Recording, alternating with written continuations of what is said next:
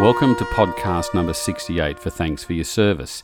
Our focus is on historical topics relating to the Australian military. You can find us on Facebook, Twitter and YouTube. Just search for Thanks for Your Service. Our website is www.thanksforyourservice.net, and you can also email us at info@thanksforyourservice.net. Christmas time is nearly upon us, and if you're looking for an idea for a present, keep listening.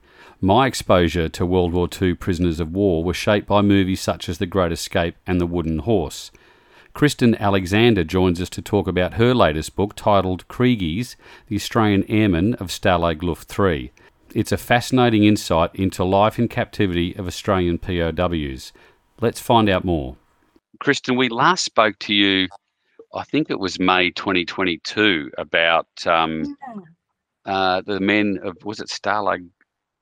The Stalag Luft III, yes. Luft III, yeah. And now you've gone on to write a new book. My experience with prisoners of war and captivity in World War II, unfortunately, comes from The Great Escape, Hogan's Heroes, and The Wooden Horse. But you've now written a book called The Kriegies, the Australian Airmen of Stalag Luft III. Let's start off. What is a Kriegie? A Kriegie is a prisoner of war. It's actually the nickname that the prisoners, the Air Force prisoners, came up with, and it's a contraction of Kriegsgefangener, which literally means war prisoner. Forgive my pronunciation, German speakers. But that's such a handful, and people just have a tendency to shorten things. So Kriegie it became.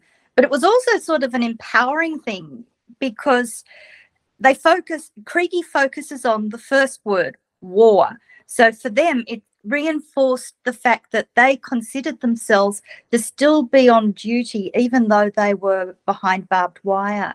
They still considered themselves Air Force men. Your book is based on the captivity of the Australian Airmen at Stalag Luft III. Can you give us a bit of a background about the actual camp itself? Okay, it was built almost as a showcase camp by the Luftwaffe, the German Air Force. They had their first camp was built at Bath up in Western Pomerania, but it wasn't the best facility. They certainly didn't expect to capture so many men. There were a lot of escapes from it, so they wanted to build the ultimate prisoner of war camp that was going to be escape proof, that would be large enough to hold thousands of prisoners in a space that again could accommodate expansion. So they settled on a location in Lower Silesia, which is now Poland, close to the town of Sagen. Again, forgive my pronunciation. And it was a great location from their perspective because it had sandy soil, which meant it would have been very difficult to successfully dig tunnels. It was very close to the Sudeten mountain range, so any would-be escapers had to contend with mountains. It was bordered by forest area. It was over 600 kilometres away from Switzerland, which was the closest neutral country, hundreds of kilometres from France, any other borders. It was reasonably close to a busy rail centre. There was a junction of 6 railways. But it was, they heavily guarded it. It would have been, they assumed, difficult to even get to the rail station. They were well experienced in escape attempts so that they could keep alert. So yeah, they thought that Stalag Luft III was the be all and end all as far as the prison facilities were concerned. And Stalag Luft III is also famous for something else, that being the Great Escape, the book and the film, and obviously the actual escape itself. Oh yes, it's probably Stalag Luft III and Colditz Castle are probably the two most renowned German prisoner of war facilities, and certainly Stalag Luft III gained a huge reputation as an escaping camp because it two very successful escapes. Well, not depends on your definition of successful, but two notorious escapes were launched. The first in October 1943 was what was later known as the Wooden Horse escape, Wooden Horse effort, and that was also made into a book and a film. But the big one, because it was so ambitious, was what later became known as the Great Escape in March 1944, where 76 men got out, 3 made it home to England, but 50 were killed. And it's probably that reason, that the fact that 50 airmen were shot as part of the reprisals, that Stalag Luft 3 has that notoriety. And of course, 5 Australians were killed in the Great Escape. Now, your book obviously focuses on the life in captivity by the Australian airmen and the experiences of prisoners of war. But what training or preparation did they go for in terms of preparing if they were captured prisoner?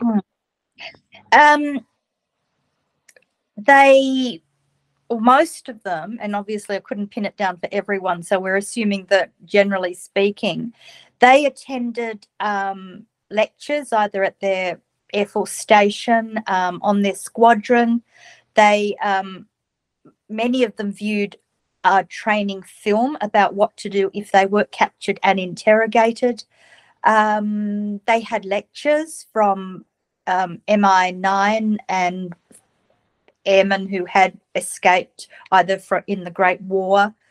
But and some people, if they were going on an important operation that was risky, they may have had sort of pre-operation lectures. I'm just researching more closely Jimmy Catanach, who was one of the Australians killed after the Great Escape, and he was captured en route to an operation in Russia. But in the weeks beforehand, all of 455 Squadron and 144th Squadron who were going on this operation, they all attended lectures on evasion and escape and preparation for what they should do if they had to force land, for instance, destroy any papers, wreck the aircraft if they could. So there was a certain amount of preparation, but just because you viewed a training film doesn't necessarily mean that you've absorbed it. I mean, as with anything, there's that element of, oh, it's not going to happen to me. And then if it does, and I think it was Bruce Lumsden, one of the airmen I followed in the book, said that it just did not prepare them for the actual interrogation that they had to go through. They had no conception really of what the German interrogators would do to them, or the sorts of discomforts that they would encounter, or in some cases outright torture, sort of heating the rooms to hideous temperatures, then turning off the heaters totally, continually harping, or even just sort of the soft selling of questions, the wheedling. It was very difficult, and it was also an emotional experience, in that one moment they're flying on operations or in the middle of battle, the next minute they're down, they could be wounded, still in shock, and their Air Force career is over. So quite often you're not thinking clearly anyway. Yeah, there was preparation, but it didn't really set up a lot of men to be able to handle it easily. And also, some of them spent years as prisoners of war. And your book gives an amazing insight into the life, into the experiences of these airmen at Stalag Luft 3. And your book focuses on themes and on different chapters. Can you just give us an overview of some of them, or which ones you looked at? Okay. One of the things I was interested in doing was finding out what the experience meant to the men. I wanted to know how they coped with captivity and how they managed it. So what were the things that helped them? And some of those things were, for instance, Air Force brotherhood. the concept that they belonged to an important service organisation. They had developed very close ties as airmen, tapping into that pre-existing brotherhood of the air concept, and the fact that the Air Force squadrons very much were, and particularly bomber crew, were very much a de facto family. So that concept of family, I talked about brotherhood, the things that they did to help manage captivity, which I call Kriegie ingenuity. They had to learn how to cook. They had to learn how to fend for themselves, adopt typically female roles, cleaning up after their rooms, as I said, cooking, taking pride in the recipes that they developed based on their limited rations.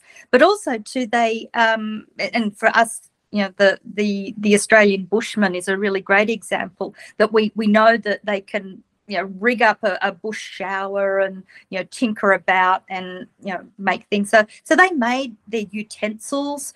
They sort of like jugs, saucepans. They made little stoves that they could cook more easily on. The real ingenuity, which tapped into their innate masculinity, but also made life more comfortable. One of the biggest things for prisoners of war was the fact that they feared that they were going to be forgotten by their family and also their squadrons. So that was a great fear. So I talk about what they did to ensure that they weren't forgotten, and the ties that they tried to maintain with their loved ones through letters, through still trying to maintain a place in their lives. And of course, I focus on the women folk, the family, how they coped and what they did to ensure that their relationships continued.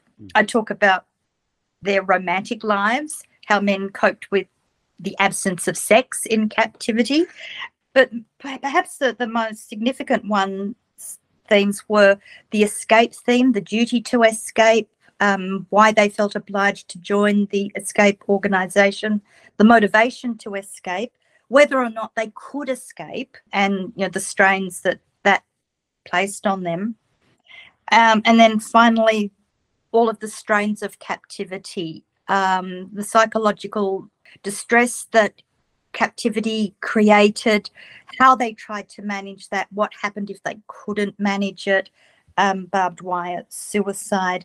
But again, the theme in that section really is the abiding brotherhood, sense of brotherhood that they felt. Not everyone could cope easily. Men were assailed by depression at various times. They helped each other. They did their best to keep themselves personally strong, but also the group. And that's one of the overarching themes too, is that captivity wasn't an individual experience, it was a collective experience. Is there one Kriegie that stands out to you when you wrote this book? Oh, that is really one of the hardest questions, because I'm a biographer at heart, and when I study a person and delve into his or her life, I become, emotionally involved, and in the majority of cases it's he, at airmen. They absorb me totally, and then I'll move on to the next one, and again I'm totally absorbed. But some people really do stand out. One, Albert Hake, one of the Australians killed in the Great Escape, his relationship with his wife Nola, and it's because I read his letters, so I gained a real sense of his life and the depression that he suffered in captivity. I met with his extended family, so I discovered how captivity affected them and how the legacy of captivity still lingers. One man I absolutely loved because he was just so cheery and also devoted so much of his life and time to helping others was Charles Lark. He was a scout as a boy, and he really believed in the tenets of scout law, in that you help, you do what you can. And even though he suffered quite distressing wounds and was eventually repatriated home, medically repatriated, and later on experienced some psychological disturbance, he took on the duty of contacting family members when he got back to Australia to let them know how their loved one was faring. The Air Force Casualty Section set him up with stationery and admin support, and he wrote to people, and they wrote to him. He wrote to the Prisoner of War Association newsletter to let people know how they were going. So there were lots of them. As I said, I'm digging a little bit more into Jimmy Catanar's life and flying career, and which I didn't do while writing the book. But he was probably the one that got me started on it. What happened to him after he crashed, and I got to read some of his letters, and a sense of understanding, but just learning and researching his death, and the deaths of the Australian Great Escapers. And I do go into some graphic and well, for me, terrible detail about how they were treated before their deaths and after their deaths. And someone like him, 22 when he's killed, it has affected me. So not in the positive way as, say, Charles Lark, whose experience or what he did is heartwarming, but more distressing and upsetting. And what inspired you to write the book? Sort of an accident. As I said, Jimmy was the starting point. I encountered him when I was writing my biography of Jack Davenport. Jack was Jimmy's deputy flight commander, and when Jimmy and his crew was lost en route to the Russian operation, Jack stepped into his boots. And I thought, well, what happened to Jimmy? And, it was a paragraph in the book. They were captured, Jimmy was killed. What happened to the other crew members? But, it's always in the back of your mind. And one of my contacts was Alan Righetti, and I emailed him for years, and he was in Stalag Luft 3. And occasionally, we'd talk about Stalag Luft 3, or he'd remember something about Jimmy, and it all, mulling around in the back of the brain. And just as I was coming to the end of writing Australia's Hugh and the Battle of Britain, back of the brain is starting to think, what am I going to do next? And I thought, and it coincided with one of the anniversaries of the Great Escape. So I thought, why don't I look at the Australians in the Great Escape? And I started, noodling around, and some stories came to me. I made contact with Albert Hake's family, so I had his collection. But for various reasons, that didn't work out. So I thought, well, what about looking at the broader Australian experience in Stalag Luft 3? And again, I actually plunged into that. I was really keen on doing that until I realised I don't have the skills to do something so broad-based. It was just like a squadron history in a sense, and I never thought that I could write something like that. It just wasn't me because, as I said, I'm a biographer at heart. I'm interested in the individual stories, but here you have to look broader. And I was whinging to a friend one day, and he said, well, have you ever considered a PhD that will teach you the skills? And I thought, oh, okay. So I did a PhD on Stalag Luft 3, coping in captivity, essentially, and, the emotional responses to it. And so then I had the skills, so then I wrote the book. But it's a process that's taken 10 years. Yeah, from goodness. The original idea to the fact that you've got a book in your hand. Wow. Are any of the Kriegies still alive today? There may be one or two Australians. At the time that I published the book, I think there were about 5, but I weren't in contact with them. So if we look at 1920 as about the average age, if anyone is still, average birth year, if anyone is still alive, they would be very old. But I was very privileged during the research, doing the research for the PhD, to be in contact with a small handful of former Stalag Luft 3 men, and one in particular, Alec Arnell. We conducted a series of about 10 interviews. He very reflective interviews, absolutely wonderful. I spoke to Cy Borsch up in Brisbane. He showed me his wartime logbook. I was just so privileged to gain that personal insight. Probably, yeah, our generation is now almost entirely separated from the Second World War generation. Virtually, they're only late nonagenarians, very early centenarians. We won't be able to have that personal contact, and that's why I was privileged to meet these men, but also that so many families had kept brilliant archives. They'd kept letters, wartime logbooks. Some of the men recorded their memories for the Second World War film archive. Some of them actually wrote their memoirs.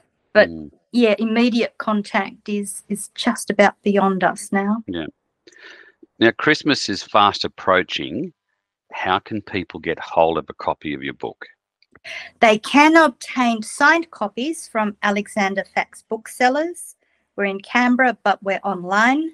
It's readily available via Amazon, where you can buy the ebook, the hardcover, the paperback, or if you prefer Booktopia, it's available there.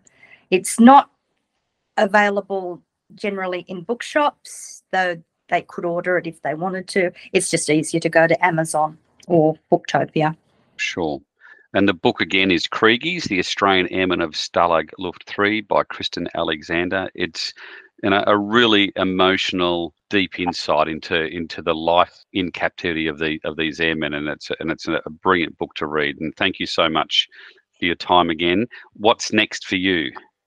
Well, it's actually the sequel. The original PhD covered captivity, but also what happened next, how the men coped once they came home, and in a lot of cases they did not cope very well. So the next book is the working title is Traumatic Legacies of Captivity, where we'll be talking about psychological damage, PTSD, moral injury, the effects on family, the intergenerational effects. So, talking about pilgrimage, trying to connect with the Kriegie, the Kriegie in their life.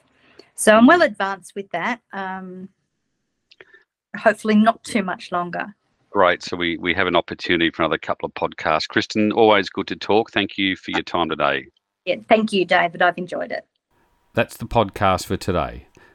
We're keen to hear your feedback by leaving a review on your podcast app. Your reviews helps new listeners find our podcast. And you can help support this podcast via Patreon or Buy Me a Coffee. The links are on our website and Facebook page, and your support helps us with the production of this podcast. Thanks for listening, and thanks for your service.